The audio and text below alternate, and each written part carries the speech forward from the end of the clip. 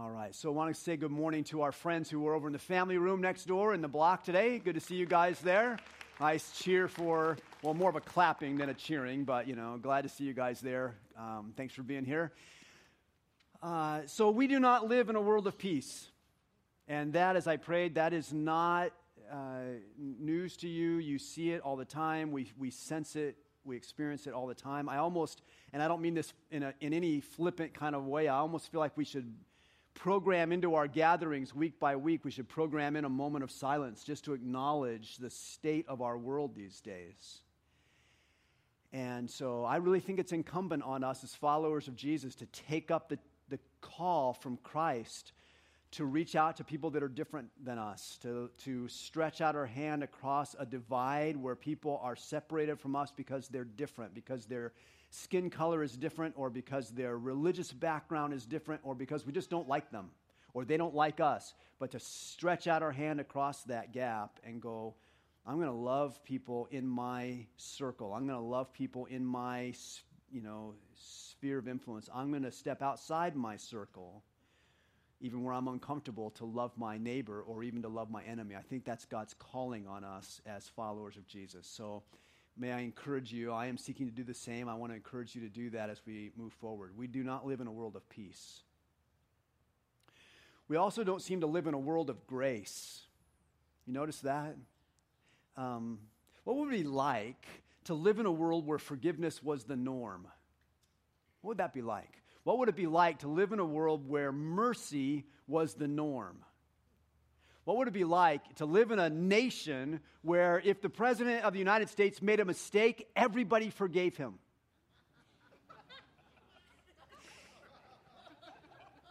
Okay, some of you are going to need some sanctified imagination, I see. But what would that be like? And why is it not happening? What would it be like to live in a world where in a marriage, forgiveness was the norm?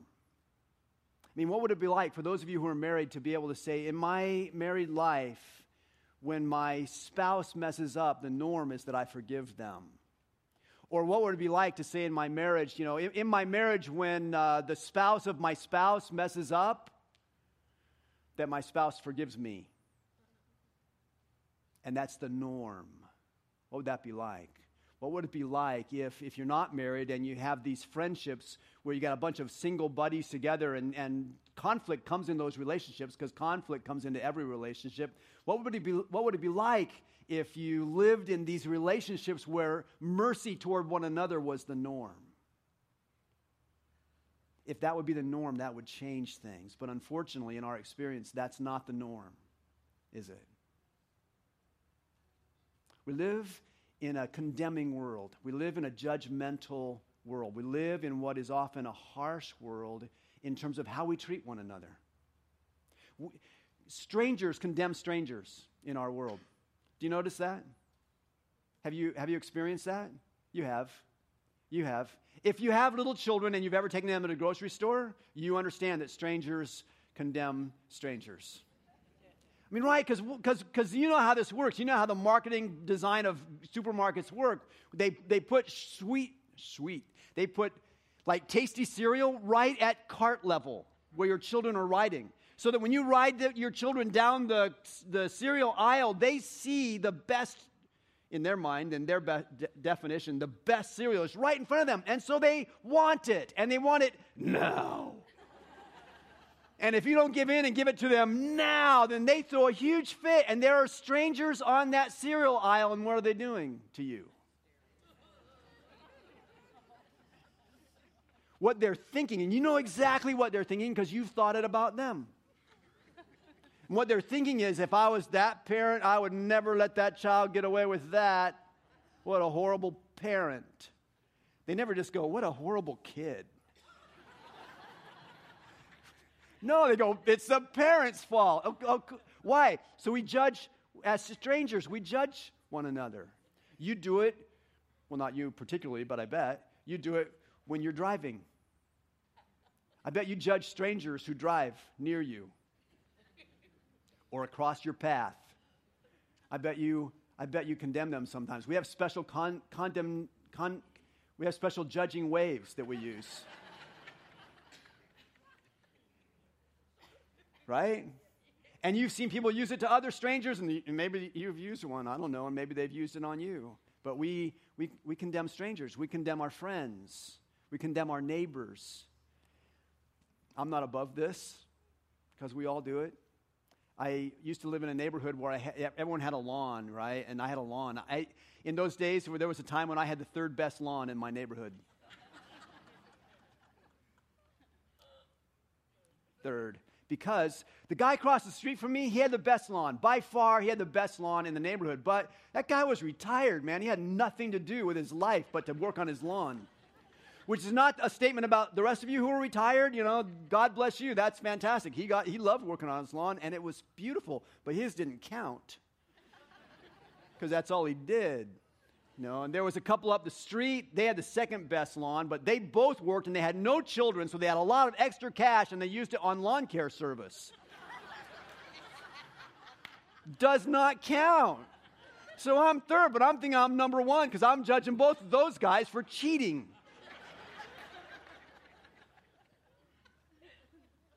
And then you know what? I was thinking about all the other people on my block who had a messed up lawn. They're my neighbors, and I judge them, and I condemn them like, you're not doing your lawn right. We live in a condemning world. It's how we live. It's how we do it. It just seems like that's what we do. We condemn people on social media. We're like hot to do that. A few weeks ago, a mother lost her son inside the gorilla pen in Cincinnati in the zoo. And everyone was horrified and terrified for this child. And yet, as soon as the situation was over and the gorilla lost its life, what do? We condemn the mother. We judge, and we use a place like Facebook to be able to do it. We condemn, and we use social media as a place to do it. We feel justified somehow in bringing condemnation because we're separated by a screen somehow. We have all these places where we condemn, and then when you go to Scripture, you go, well, maybe I'll be safe when I read Scripture. Then you read Scripture and you find out that the law of God even condemns us. So we've been walking through the letter that the Apostle Paul wrote to the Roman Christians 2,000 years ago. It's now in the New Testament. We call it the book of Romans. We've been studying Romans together and trying to understand what Paul's talking about, because what he's talking about is the gospel. What he's talking about is good news, good stuff for you. And yet when you begin looking through the book of Romans, you find out that it starts with condemnation. Romans chapter 1, verse 18, for the wrath of God is poured out on all the ungodliness and unrighteousness of human beings who suppress the truth about God in their unrighteousness.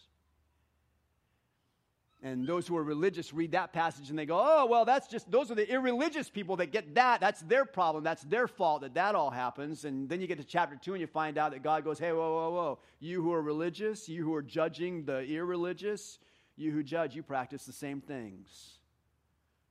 No escape for you because you practice the same things that you judge.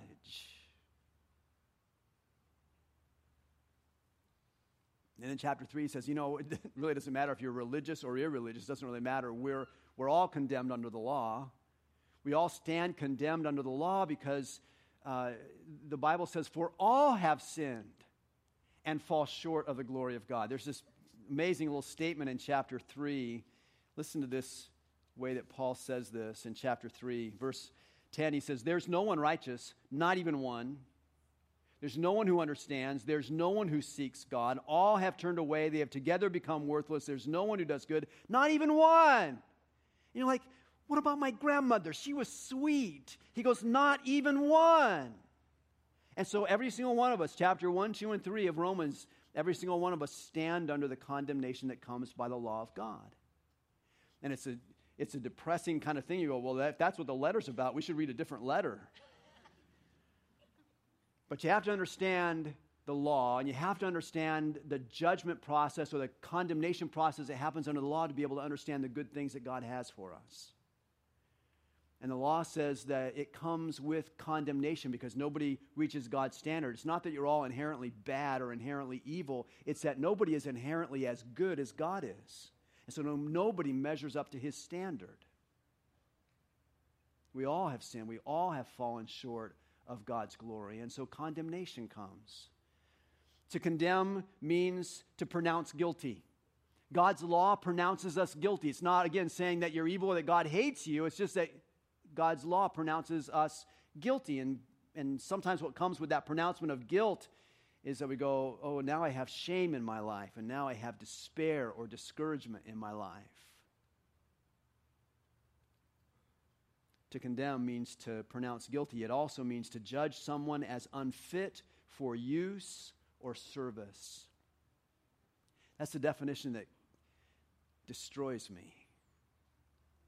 If I am condemned by someone, if I'm condemned by the law, or if I'm condemned by you, what you're saying in part is that I'm no longer useful for service or for accomplishing something good. I don't want to feel that in my life. I don't want to feel that I'm useless to God. I don't want to feel that I'm useless to you. But that's what condemnation brings, a statement that I'm unfit for use or for service. And that leads to shame. And that's Romans chapter 1, chapter 2, and chapter 3.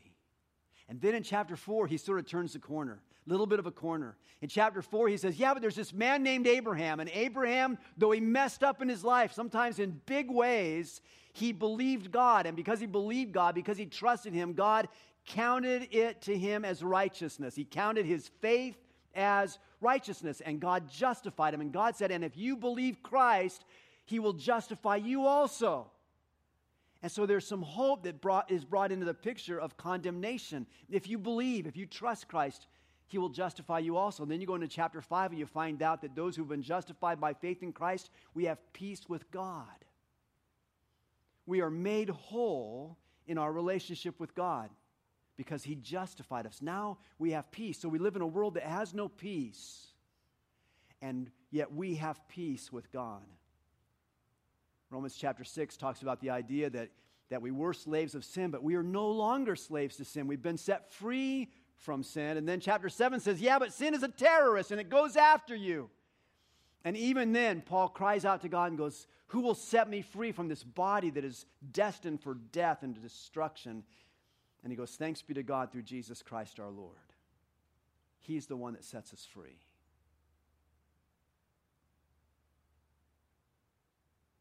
And that's the journey we've been on for the last several months, going through the book of Romans. That's bringing us up to where we are today. And today we turn a corner in the story. Today we come to chapter 8. And so if you have your Bible and you want to follow along with this, I invite you to do it. Romans chapter 8, I want to read just 4 verses for you today and describe them and discuss them a little bit. If you don't have a Bible, we've got some on the chairs next to you. If you want to pull out your smartphone, you can. No one's going to think you're texting, even though you might be. But you can follow along with the YouVersion Bible app. We've got some notes in there, and we'd love to have you follow along with that, or you can just listen. Here's Romans chapter 8. Listen to this good news. Paul writes, therefore, because of everything that came in chapters 1 through 7, therefore, there is now no condemnation for those who are in Christ Jesus. Because through Christ Jesus, the law of the Spirit who gives life has set you free from the law of sin and death. For what the law was powerless to do, because it was weakened by the flesh, God did by sending his own Son in the likeness of sinful flesh to be a sin offering. And so he condemned sin in the flesh in order that the righteous requirement of the law might be fully met in us who do not live according to the flesh, but according to the Spirit. That is a beautiful statement. There is no condemnation for those who are in Christ Jesus. And now Paul turns a corner to beautiful good news. About 3 years ago, Donna and I had a chance to go to Italy. I had a sabbatical here from the church, and so we took a trip to Italy, and we laid it out as a sacred architectural tour. My design of the trip was to go, let's go to all the old churches we can find in Italy, and let's just celebrate what they learned about God and about approaching God and drawing our attention to God and what it looks like. And some of the churches were cathedrals, and some of them were just little neighborhood churches, but we just wanted to go look around and see what we could learn about God by what was in these buildings, these churches. And so we took this trip, and right before we left to get on the plane to go to Italy, I heard about another church that I hadn't built into my itinerary. It was in Milan. It was the cathedral in Milan. It was a beautiful cathedral there in that city that I had not heard of before. And so I'm like, well, we just got to take a little diversion route and go over and see that because I don't want to miss that church. It was a Gothic structure in the midst of all the rest of the Italian architecture. It didn't match anything in the area. I'm like, we got to see that one too. So we spent some time in Venice, and then we detoured over to Milan, got to Milan. We got there like late in the evening, and we were staying in monasteries. I was trying to save money. I mean, they were fine, you know, it's all fine. Man, it's not maybe the most romantic place to be, but it costs a little less. So we're staying in monasteries. We get to this monastery in Milan. We're going to be there one night. I got the phone number of a guy who's supposed to be the front desk dude. And I'm like, you're in the hotel industry. You should speak my language. And so I got the phone number. We get there, you know, I call him up. And I'm like, hey, we're here. We're trying to get in. We're knocking on the door. No one's here. And the guy answers back in some language I don't know. But he said words to the effect of, you're not at the right house, or you're not at the right, you know, I don't know what he said, but you know, it took us like a half hour to figure out how do we get in the door of this monastery. We finally get in, we get settled down, we're tired, we're exhausted, we're cranky, we haven't had any dinner, and it's hot and it's muggy, and so we slept that night with the window open, but it's a monastery. They don't pay for screens on the windows. And it's kind of a muggy place, and so there's mosquitoes. I heard them buzzing around my head all night. I woke up with 8 mosquito bites strategically placed on my forehead, which I have ample space for, and I was going to spend the rest of my time in Italy with pock marks on my forehead from these bugs. We get up the next day. It's our one day in Milan. We're staying about a mile away from the cathedral, and we could have taken a taxi, but I don't speak Italian, and I'm cheap, so I said, hey, honey, it's only like a mile. We could just walk. My wife's terrific. She's like, sure, let's walk. Okay, so we start walking, and it's a muggy day, and we got backpacks on, and we carry our camera stuff, and we're walking, and it's hot, and I'm sweating, and we stopped at a pastry store, and it didn't have what I wanted, and I'm getting cranky, and we get down there, and we're walking about a mile. I'm sure we walked about 3, but probably not, and so then we finally turned a corner, and when we turned a corner, we saw this. That's Romans 8. That's when you've read all the way through Romans 1 through 7 and you're cranky and you're like, it's talking about condemnation and it's not making me happy. It's supposed to be about the gospel and it's supposed to be about good news. And finally you get to the corner of chapter 8 and you turn it and you go, that's what I get to see. It's a cathedral. Chapter 8 is the cathedral of the book of Romans. It's a place where your understanding of God gets lifted up to the ceiling. You get to go, this is who my God is. This is what he's done for me. And it starts by saying this, there is therefore now no condemnation for those who are in Christ Jesus. In a world that judges you, in a world that condemns you, there is therefore now no condemnation for those who are in Christ Jesus. It's one of the most beautiful sentences in the Bible. And in fact, in all of literature, there is no condemnation. There is no guilt. God puts on you no shame. God does not make a declaration about you that you are unfit for use or service. There is no condemnation.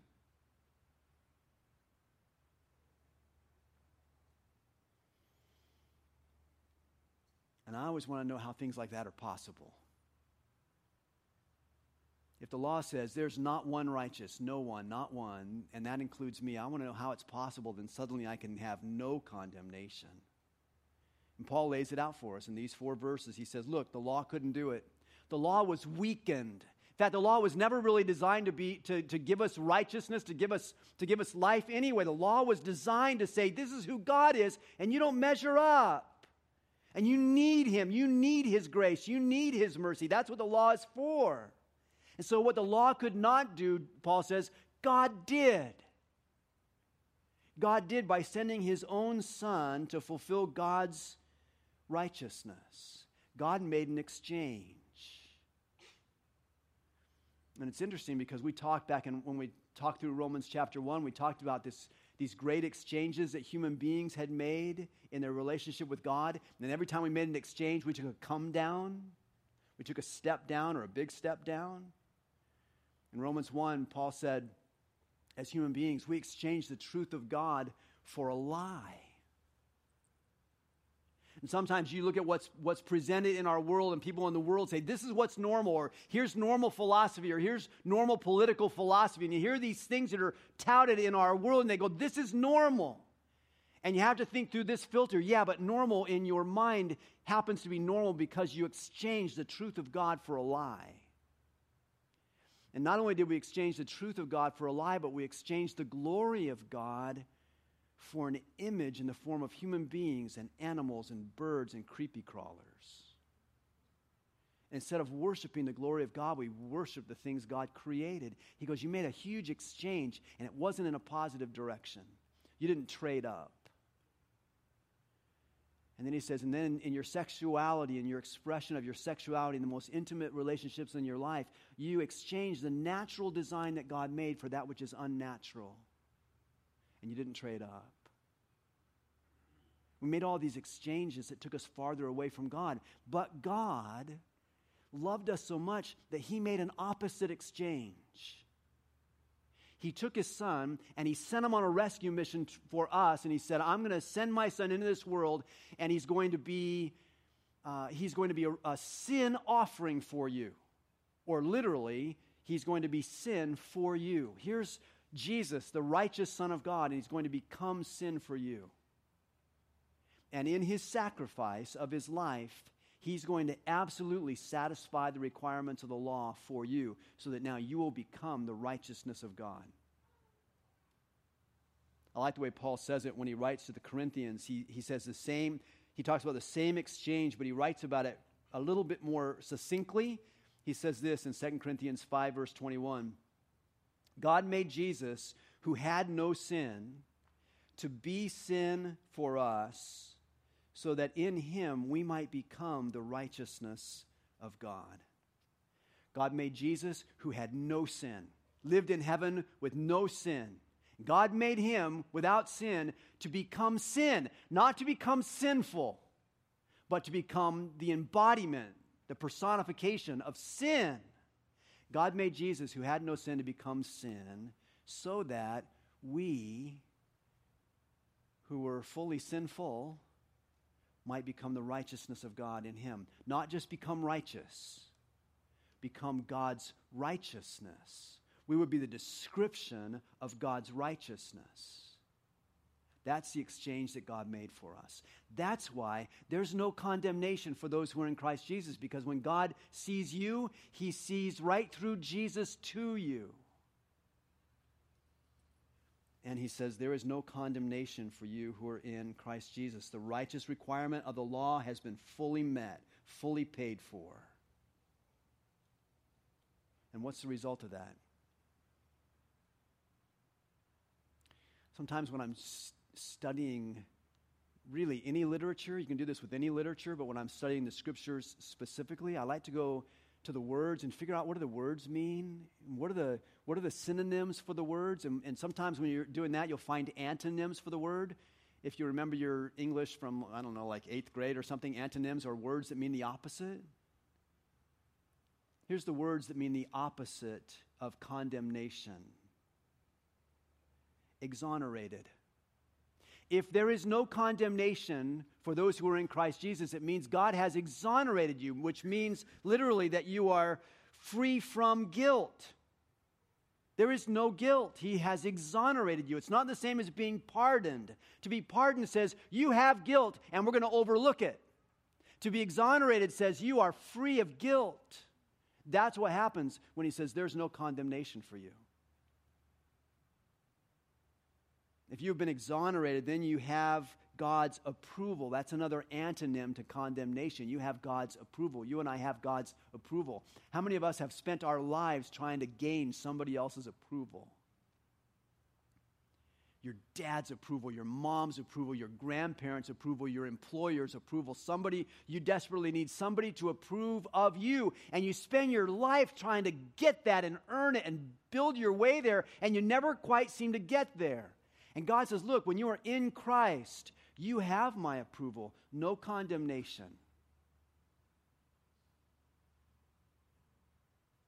And if you have God's approval, then you are released from the chains that hold you tight. Those things that lock you up, those things that keep you from living with freedom in your life, if you have God's approval, if you have no condemnation, you are set free. And He wants and He hopes that you'll live that way. Set free. Fully exonerated. People in my life that I have watched who have understood this the best, the most fully, seem to be the people who have gone through recovery programs, who participate in recovery programs. Alcoholics Anonymous, Narcotics Anonymous, those kinds of things. Because it seems most people that go into those kinds of organizations and those kinds of supporting groups have figured out something in their life that's like, my life has been devastated by my choices. My life has been devastated by my sin. My life has been devastated by my disease. However you want to say it. My life has been devastated, and not only my life, but the lives of the people around me as well. And when you get so low because you just recognize the devastation that you brought into this world, into your own life and the life of others, and you realize that somebody's there to forgive you, and someone's there to say, I absolve you of that. Someone's there to exonerate you from that. Then finally you just go, yeah, I'm free. And you appreciate it so much more than the person who goes, yeah, well, I was sort of a little far away from God, but it wasn't so bad.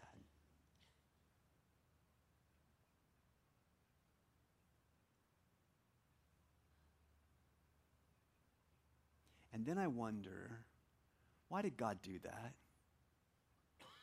Why would God do that? Why would God exonerate me? Why would He say, no condemnation? Why would He release me when I know what my life has been like? There's a verse in the Gospel of John that explains that reason why to us. You probably know it. Most of you probably know it. Many of you learned it as a child. If you came to faith in Jesus as an adult, you probably learned it pretty quickly on. It's just like one of the most famous verses in the Bible. It tells you why God did this. Remember, its title is John 3:16. Do you know that one? Somebody know that one? If I start you, could you run with it? For God so loved.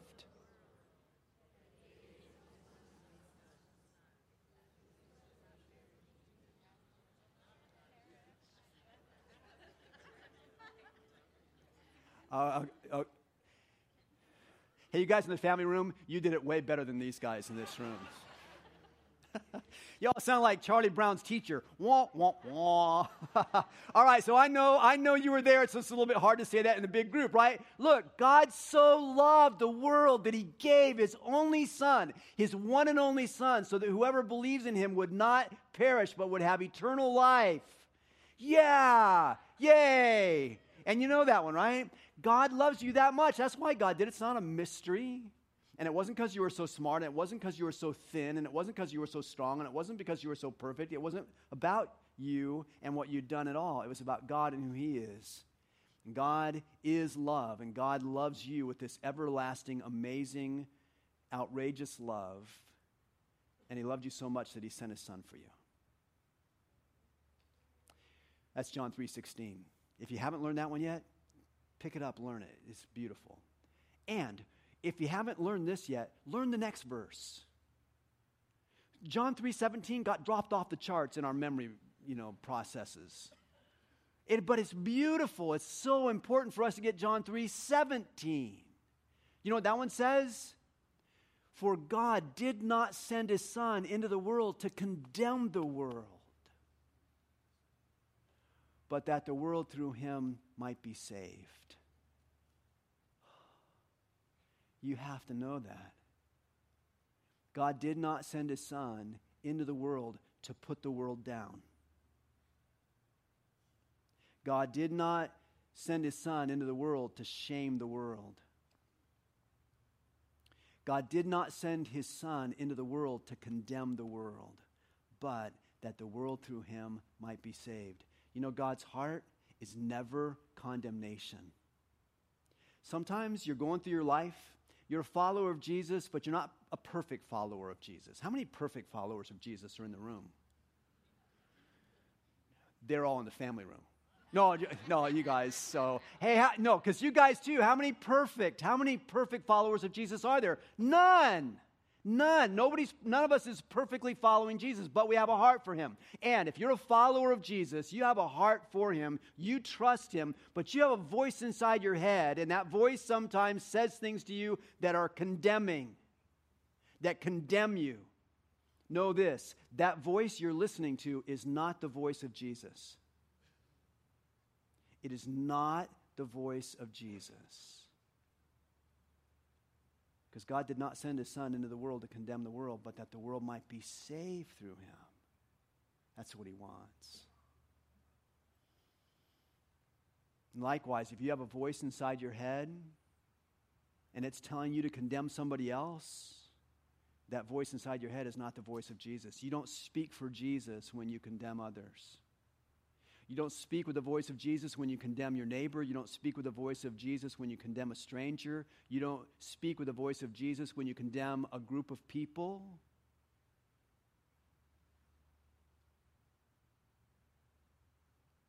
The voice of Jesus is not a voice of condemnation. God did not send his Son into the world to condemn the world, but that the world through him might be saved. When you are tempted to speak with a voice that is rescuing, when you are tempted to speak with a voice that calls for the salvation and the life of others, you're speaking with the voice of Christ.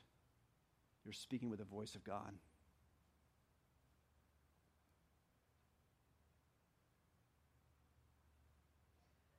And when I hear all of that, I ask one more question, which is, how do I get in on that? And I know a lot of you here in the room, a lot of you are in a place in your life, in your journey, where you say, I trusted Jesus a long time ago. I'm a follower of Jesus. I'm in. And no, I don't do it perfectly, but I'm in. I'm fully in. And you celebrate those gifts of no condemnation that God has put into your life, the gift of exoneration that God has put into your life. You celebrate those things. But I bet there are some among us, maybe here in this room, maybe in the family room, maybe people that will listen on the podcast. I bet there are some of us who go, I just want to be in on that. My life is filled with condemnation. My life is filled with guilt and shame and locked up living, bound to sin. I just want to get in on that. How do I get in? And there are a lot of ways to describe this, but one of the ways I love to describe this is what we call the ABCs of faith here at Lakeside. We print this on the back of the program every week so you can have it, so you can see it and go, this is my life. This is my choice. ABCs of faith. They just go like this. The A stands for admit. I admit that my sin has kept me far from God and I need a Savior. That's a hard thing to admit in this world, where we do it ourselves. We pull ourselves up. It's hard to admit that my sin has devastated my life so much that I actually need a Savior. That's where it begins. I admit that. And B stands for believe. I believe that Jesus Christ is the only Savior that God has sent. I believe that. And C, I choose. I choose to follow Jesus by faith. It's an offering. It's an invitation that God gives to you. You can choose to follow him by faith. He invites you to do that. If you're already a follower of Jesus, we just celebrate what he's done with you. We're going to take some time in a few minutes to celebrate that in some tangible ways. But if you're not yet a follower of Jesus, can I just invite you into those ABCs? Again, they're written on the back of the program. I admit that I need a Savior. I believe that Jesus is the only Savior that God has sent. I choose to follow him by faith. There is therefore now no condemnation for those who are in Christ Jesus. That's how to get in. Jesus, thank you for your love for us. We're grateful to you for it. Lord, we want to pray today for your grace in our own lives. I want to pray for your grace in each of our lives. Lord, I know that there's a lot of people among us who are so grateful for the freedom that you've given to us and the lack of condemnation that you have given to us. That's the good news, and we're so grateful for that. But there undoubtedly are some people here today who are saying, could I just do those ABCs? Could I just cross that line of faith and choose to follow Jesus by faith? And Lord, they're asking you that, and I know that you will say yes to them. And I'm grateful that you will say yes to them. Thank you. And Lord, lead us on this journey. We're not going to do it perfectly today or tomorrow or the next day, but lead us on the journey, please. And we will follow you as faithfully as you give us the grace to do. Thank you. Amen.